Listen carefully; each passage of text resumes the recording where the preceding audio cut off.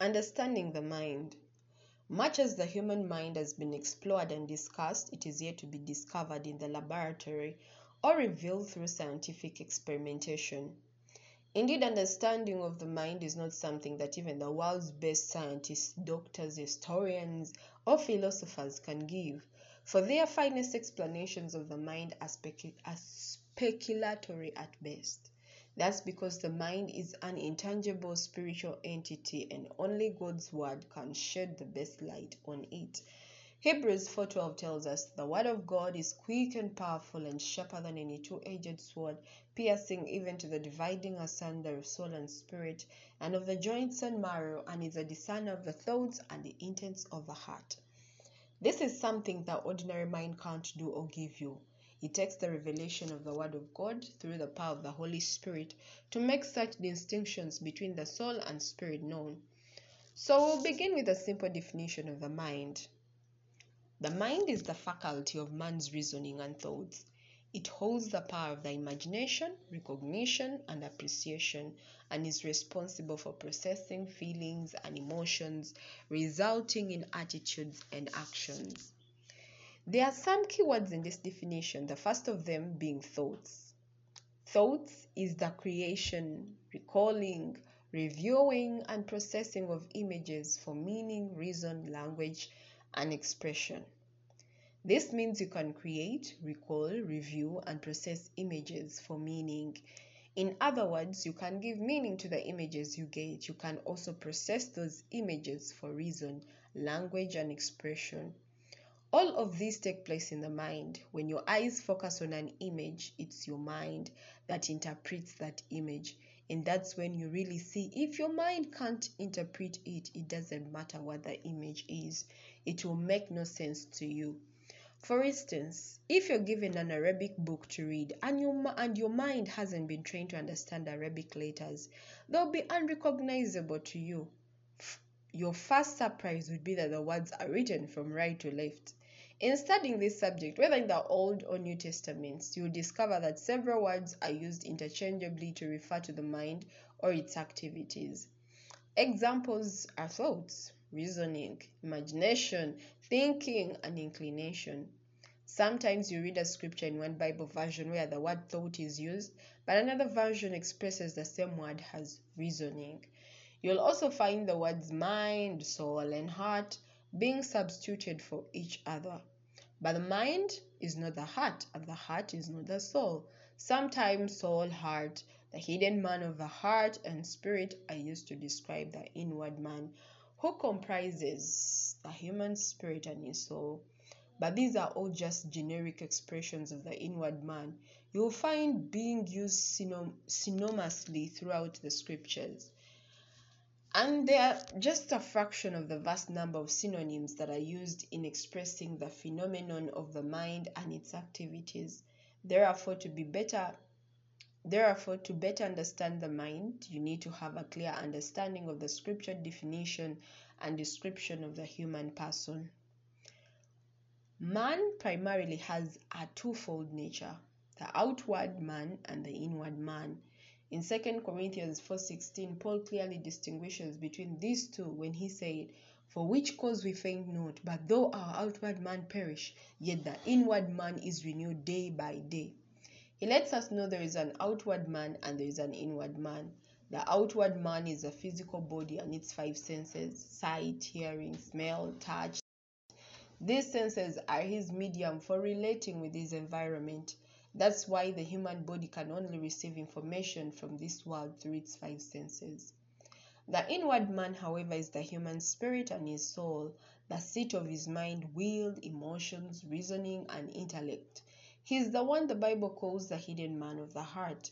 He is not seen with the natural eyes because he is the man within the man. Now, every one of us is a spirit being, and our inward man is the real person living in the physical body. That's the one who receives Christ's salvation. When you believed and confessed the Lordship of Jesus, it wasn't your body, your outward man, who was reborn. It was your inward man, your human spirit, that was born again. Your human spirit has spiritual senses, and they function through your soul and its mind. This shows why your mind is so powerful and important, because it is the connector of your spirit to your body. A clearer picture of the mind and soul. Sometimes spiritual things can be difficult to communicate, but the Bible shows that we can understand them by looking at the physical. That's because the spiritual gave birth to the physical. Hebrews 11:3 tells us, the worlds were framed by the word of God, so that things which are seen were not made of things which do appear. To give you a better understanding of what I said about the inward man being the human spirit and his soul, and the outward man being the human body and its senses, I'll compare the nervous system and the soul. What the nervous system is to the body, the soul is to the spirit. Just as the nervous system is an integral part of the human body, the soul is inseparable from the human spirit.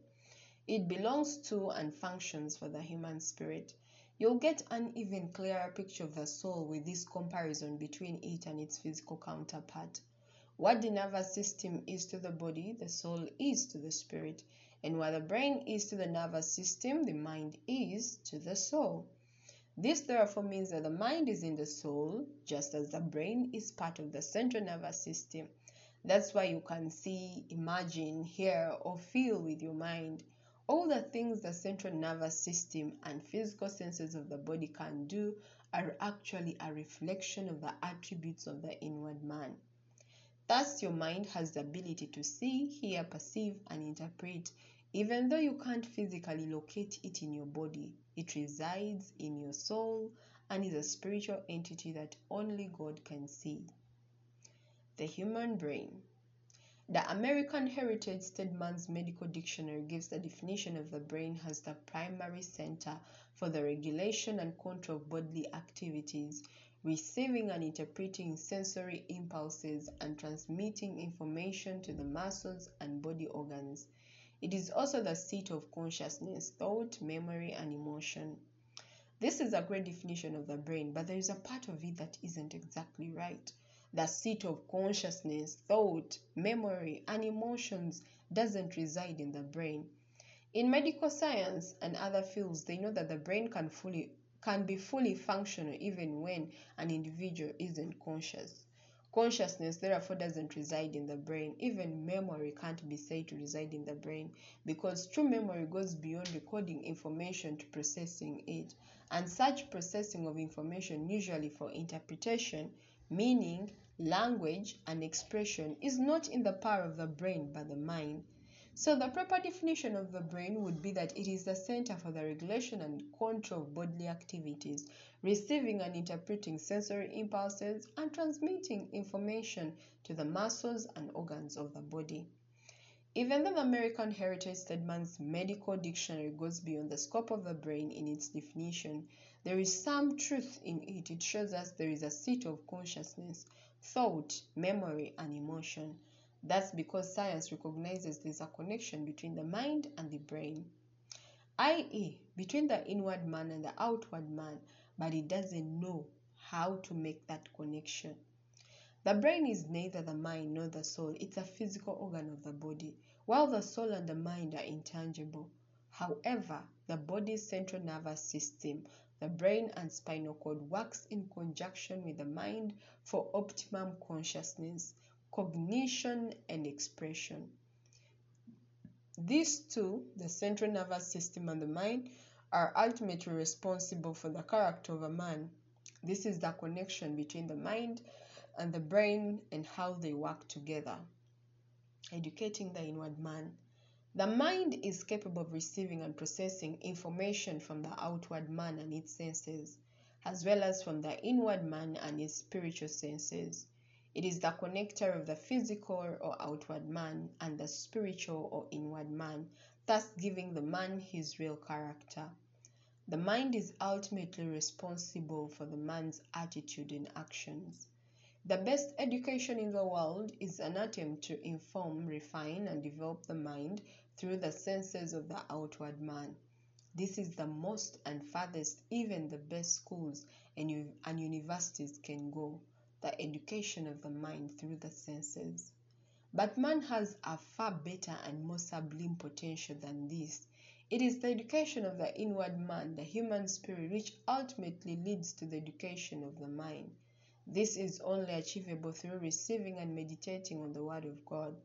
Only through God's Word can the inward man be discovered and educated. You will see this in Hebrews 4:12. For the Word of God is quick and powerful and sharper than any two-edged sword, piercing even to the dividing asunder of soul and spirit and of the joints and marrow, and is a discerner of the thoughts and intents of the heart.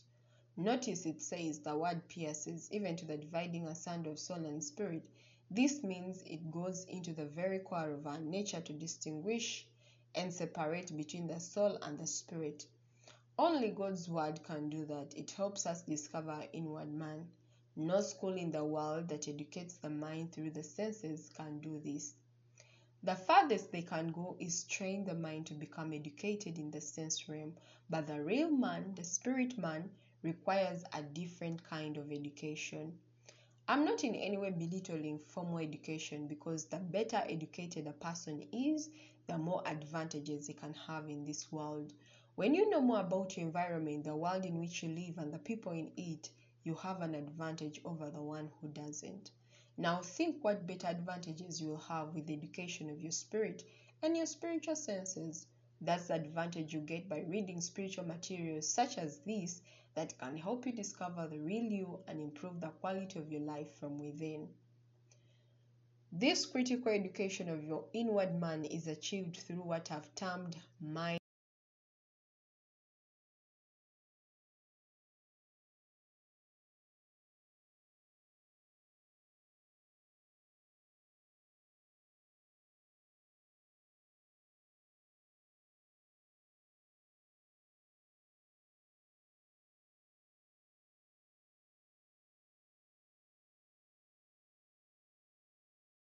That he may prove what is that good and acceptable and perfect will of God. Notice he says in the first verse, you present your bodies. This means you, the inward man, own your body. He lets you know that your human spirit has power over your outward man. Therefore, don't let your body control you. Instead, take control of it and present it to God as a living sacrifice. He then goes further in the second verse to talk about your spiritual education. Be ye transformed by the renewing of your mind. Just as a man is transformed through education of his spiritual sense, of his natural senses, your inward man can also be transformed through the education of your spiritual senses. Therefore, don't be conformed to this world. Don't live like them, or think like them, or see from their perspective. Instead, be transformed, transfigured, and translated by the renewing of your mind. Don't say, oh God, take me to the next level. It's your responsibility to transport yourself from one level of glory to another in your life. You can live a better and more glorious life by your choice. He's shown you here exactly how to do it by renewing, effectively managing your mind. A better understanding of the working of the heart, soul, mind, and the thoughts. I'll show you a few portions of scripture that you'll find helpful in understanding the points we have made so far about the heart, soul, mind, and thoughts. Matthew 15:1-11. Then came to Jesus scribes and Pharisees which were of Jerusalem, saying, why do thy disciples transgress the tradition of the elders? For they wash not their hands when they eat bread. And he called the multitude and said unto them, hear and understand. Not that which goeth into the mouth defileth a man, but that which cometh out of the mouth, this defileth a man. The scribes and Pharisees had charged Jesus, his disciples, with the offense of eating with unwashed hands. Understand that they weren't so concerned about hygiene here, but a ceremonial purification. So Jesus replied them, it's not what goes through the mouth into the human body that defiles a man, but what comes out of his mouth. His disciples went to him later requesting further explanation of his parable because they didn't understand it. And Jesus said, are ye also yet without understanding? Do not ye yet understand that whatsoever entereth in at the mouth goeth into the belly, and is cast out into the draught? But those things which proceed out of the mouth come forth from the heart, and they defile the man. For out of the heart proceed evil thoughts, murders, adulteries, fornications, thefts, false witness, blasphemies. These are the things which defile a man, but to eat with unwashed hands defileth not a man.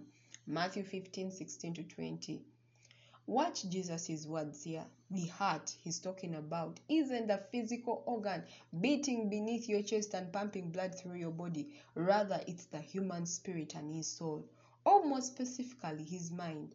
From where, he says, evil thoughts proceed. He's letting us know that evil thoughts don't come from the physical body, the brain, but from the mind. This is remarkable.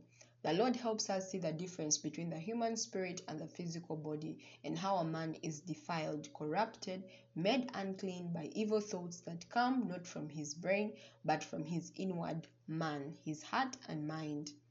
There are different kinds of thoughts, good and evil, that come from the heart, and Jesus categorized these as evil because they had been negatively processed in the mind. Now let's read another portion of the Bible from Luke 24:36-37. And as they thus spake, Jesus himself stood in the midst of them and said unto them, Peace be unto you. But they were terrified and affrighted, and supposed that they had seen a spirit. This was after the crucifixion and resurrection of Jesus. The disciples were all huddled together in a small room, discussing the harrowing events of the past few days and wondering whether it was really true that Jesus had resurrected as some had reported. While they were talking, Jesus suddenly appeared in their midst with the doors being securely shut. They thought they had seen a ghost, and boy, were they terrified. Then Jesus said to them, Why are ye troubled? And why do thoughts arise in your hearts? Luke 24:38.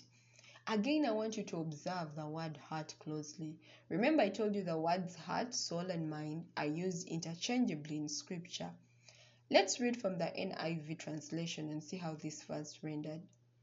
Why are you troubled, and why do doubts rise in your minds? Luke 24:38, the NIV translation. This time the translators correctly used the word mind in place of heart. Jesus had told his disciples he was going to rise again from the dead. Then they had eyewitnesses reports. They had eyewitnesses reports from those who had seen him alive after his crucifixion, but were still in doubt. Then the man himself showed up right in their midst, but they looked at him and still doubted, thinking it must be his ghost.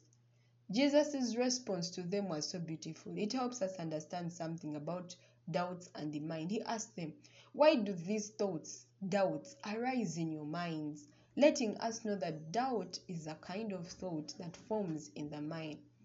Observe something here about how the mind works. When Jesus appeared to his disciples, they thought they had seen a ghost, and they were scared out of their wits. These men had obviously heard some terrifying stories about ghosts. They must have heard that ghosts are spirits of the dead that haven't gone to their place of rest and are wandering about the earth, even though they have passed over into the spirit realm. Just because you've never seen a ghost doesn't mean they don't exist. They are real. And sometimes our eyes and ears can be opened in the spirit realm to see and hear them before they are taken away. The disciples must have learnt about the reality of ghosts, but people are often afraid of what they don't understand, or things beyond their control. In this case, the disciples were afraid of ghosts, even though they had never seen one before. They didn't know what ghosts were, aside what they had heard about them. Now they thought they had seen one and almost passed out from fear. However, it wasn't a ghost they saw, but the Lord Jesus, the one they had known and interacted closely with the last 3 days. But now he had a hard time convincing them he wasn't a ghost. He said, Look at my hands and my feet and see who I am. Touch me and find out for yourselves. Ghosts don't have flesh and bones as you see I have. Luke 24:39 from the Contemporary English Version. And to further prove his point to those who were still doubtful, he asked them, Do you have something to eat? And in response, they gave him a piece of baked fish. He took it and ate it as they watched. Luke 24:41-43, Contemporary English Version. When they saw him eat normally this way, it dawned on them that it was indeed the Master who had risen from the dead. Where did the fear come from? Why were Jesus' disciples so afraid in the first place? Their fear came from the previous wrong and negative information they had received regarding ghosts. That information had communicated fear to their hearts.